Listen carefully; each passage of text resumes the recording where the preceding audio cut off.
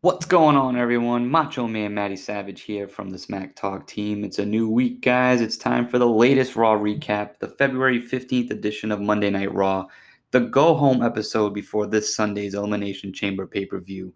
Guys, this is it. The final build towards the Elimination Chamber.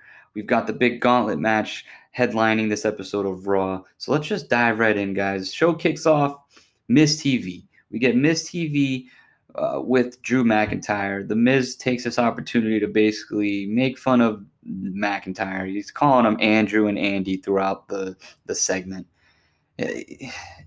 Man, it was pretty whack. I'm not gonna lie. The biggest takeaway I had here, McIntyre hits Miz with a headbutt, walks out, and Miz gets back on the mic angrily, emotionally, a lot of power behind his promos as of late. And we know that The Miz kills it. And he announces that he is withdrawing his name from the Elimination Chamber main event this Sunday. Basically, he says, I've got the Money in the Bank contract. Why the hell do I even have to be in this match? And you know what? When you look at it from a booking perspective, yes, he is absolutely right. What is the point of him being the Money in the Bank holder and also being in the match? It doesn't make any sense, so let's take him out of it, which we'll get into a little more of that later on. So we move on. We get a six-man tag match between Riddle and the Lucha House Party against MVP Shelton Benjamin and Cedric Alexander from the Hurt Business. Again, not much to note here aside from Riddle and Lucha House Party get the dub. Bobby Lashley comes out after the match, puts Riddle into the Hurt Lock, and he stands tall to end the segment. There was a little bit of discussion on Keith Lee's health. He obviously did not appear on this episode of Raw. His status for this Sunday's Triple Threat United States Championship match is also up in the air. Not really sure what's going on there, but I'm happy that WWE at least recognized that there has been a long burning feud between Riddle and Bobby Lashley over the past couple of months where even if Keith Lee is unable to be in the match at the pay-per-view, you still will have Bobby Lashley versus Riddle, which, again, I know we've seen the match a couple of times already over the past month, but there is at least a story there to keep that going. So now let's talk about the 24/7 championship, guys. This title has fallen into complete nothingness, and it's really just turned into R-Truth either holding the title and being a comedic act or losing the title and going to get his baby back. And on this episode of Raw, he does lose the title in a backstage segment to Akira Tozawa, who is still roaming around here. And then he bumps into Damian Priest, who's backstage with Bad Bunny, because Bad Bunny is the hot take of the lead up to WrestleMania for Monday Night Raw, guys. Damian Priest takes out Akira Tozawa, and Bad Bunny pins him to get the win. Ladies and gentlemen, Bad Bunny is your current and new 24/7 champion. Wow. And the way that's kind of getting built is that could be for the foreseeable future, maybe all the way through WrestleMania at this point, because even R-Truth said, take care of my baby. So, man, if this is how you're going to really push Bad Bunny into stardom here in WWE, putting the 24/7 championship on him, I guess is a start, but unfortunately, the championship really just doesn't mean anything at this point. So, I guess it's going to have some more exposure on a weekly basis, but if you ask my opinion, would I rather see the title on Bad Bunny or R-Truth? Give me R-Truth because it's going to be funnier. But this is the card that we're dealt, and we just deal with it and we keep on moving. So we move on to what happens after this. We get Charlotte Flair and Asuka taking on Lacey Evans and Peyton Royce. Boy, the business pick up here in an interesting fashion anyway.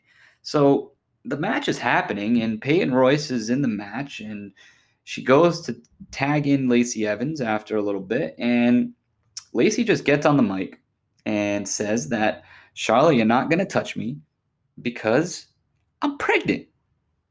And guys, that's how the match ends. Because Lacey Evans and Ric Flair just wooing his way up the ramp, and they're gone. And that's it. Lacey Evans is pregnant. And rumor has it that she is legitimately pregnant. And obviously, guys, Ric Flair is not the father. But man, where are they going to go with this now? Because they had this whole build-up with Charlotte, with Ric Flair, the partnership with Lacey Evans. Lacey Evans getting a Raw Women's Championship opportunity at the Elimination Chamber pay-per-view against Asuka. No discussion of that at all. So obviously, I would assume that match is no longer going to happen, and I don't really know where it goes from here. If they're really going to try to push this and continue keeping Lacey on TV alongside Ric Flair, this is going to get interesting, guys. But hey, if she really is pregnant, as the rumors are saying, congratulations to her. But boy, I hope she doesn't get stuck in this mess for the next 9 months. So moving on, guys, we get another backstage segment between Adam Pearce and The Miz and Kofi Kingston. Kofi Kingston's talking about how he wants to be in that Elimination Chamber match. Miz is basically fighting for John Morrison to be the one that takes his spot. Cue up. It looks like it's going to happen. Ladies and gentlemen, of course it's going to happen. Adam Pearce books the match. If The Miz is going to take on Kofi Kingston. If Kofi Kingston wins, he is entered in as the replacement for The Miz in the Elimination Chamber match. If The Miz wins, John Morrison enters the match. So you look at it from that perspective, you already know you don't want to see John Morrison in this because, one, he doesn't even deserve to be in it, and two, if he's in it, there's no chance in hell of him winning. So now you look at the other side of it, and we've got Kofi Kingston. We know how Kofi Mania started. It was with an entrance into the Elimination Chamber match. It was him replacing Ali. So here we go again, guys. Is Kofi Mania 2 happening? Because Kofi Kingston gets the win over The Miz, in case you were wondering. I mean, that kind of wrote itself, right? So is this it? Is it going to happen again? I'm going to talk a little bit more about it when we get into the main event, the gauntlet match. The whole third hour of Monday Night Raw was the gauntlet match. So I'll touch on that in a second. So let's just talk about real quick this garbage, because we get Lana versus Shayna Baszler this week. Lana finally gets the big win over Nia Jax last week. The whole thing with Nia Jax went viral. We already know all that. That was the name of last week's podcast. But this week, Lana gets to take on Shayna Baszler. And man, when you look at that on paper, there's just no chance in hell that Lana should be winning. Granted, she did get the win when no one expected her to get it against Nia Jax last week, but let's be real. She should not be beating someone like Shayna Baszler, and that did not happen. Shayna Baszler gets the win with the Kirifuda clutch.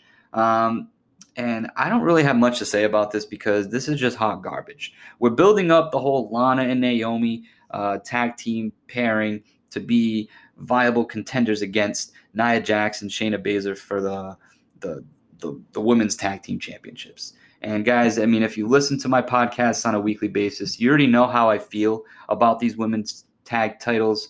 They're irrelevant. They're not building anything towards them. And when they start to, they just kind of forget about it and nothing happens and we just start the cycle over again. So I would assume that's going to be a tag team match. It'll probably get announced for the Elimination Chamber pay-per-view. I'd rather it didn't, to be honest, and I'd rather us center this around getting the titles off of Nia Jax and Shayna Baszler and let these two compete against each other in one-on-one singles competition, because that's where they should be. They shouldn't be in this tag team. But hey, they are. And there's nothing we can do about it at this point other than just watch it on a weekly basis and want to rip my hair out. It's that bad. So let's get into the main event, guys. This was the whole point. The whole build off this go-home episode of Elimination Chamber was all 6 members of that will be in the Chamber match. Again, now Kofi Kingston replacing The Miz would be in this gauntlet match, and the winner will be the final entrant to come out of the pod. So you look at how this gets built up, and you're wondering, all right, man, Drew McIntyre, obviously he's your current champion. You wouldn't be surprised if he is the one that comes out on top in this gauntlet match, right? Being the champion, being the last guy to come out of the pod. That all makes storyline sense, right? But of course, that's not what's going to happen. I didn't go into this gauntlet match expecting Drew to win. I expected it to be on honestly, in my opinion, I thought it was going to be Kofi Kingston. I thought Kofi Mania 2 was going to start with Kofi earning his way in, as he did earlier in the show, moving on to the gauntlet match itself and conquering through everyone and having that build again, teasing that Kofi Mania 2 could be happening. That wasn't the case. It kicks off with AJ Styles and Kofi Kingston. Here again, as I said, I thought Kofi would have been maybe one of the ones that were going to pull this off. He does not get the win. AJ Styles triumphs over Kofi Kingston and gets him eliminated from the gauntlet match. And enter Drew McIntyre, second entrant into the gauntlet match. Back and forth with AJ Styles. McIntyre eliminates AJ Styles. Out comes Jeff Hardy. Now we get a babyface versus babyface. And I told you guys last week, I've been talking about it for the past couple of months. Jeff Hardy's got nothing going for him right now. I'm surprised he's in this match.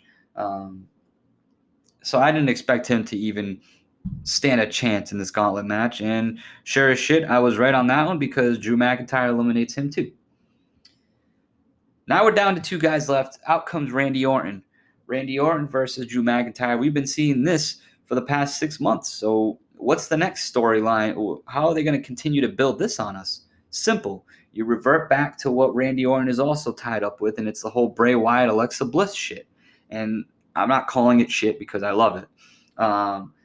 Alexa Bliss, as Randy Orton's on the outside here, her face takes over the Thunderdome, and it's just her laughing, and it distracts Randy Orton enough for him to get his ass counted out. So Randy Orton is counted out, and Drew McIntyre is on here, moving on into the finals versus Sheamus, the last guy standing.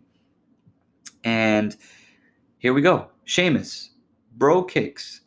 Drew McIntyre gets him for the clean 1, 2, 3. Ladies and gentlemen, Sheamus is moving on to the chamber match, and he will be the final entrant to come out of the pod, which essentially would make him your odds-on favorite, right? He's got the best odds. He'll be the freshest superstar coming into the ring.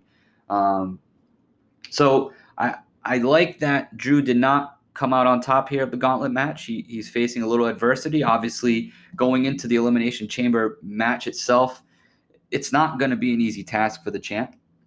He's got viable contenders, not all of them in my opinion. Like I said, I don't think Jeff Hardy should be in there, but we got a lot of opportunities here. The whole storyline between Drew McIntyre and Sheamus that's been brewing for months, that's happening. Sheamus gets the upper hand.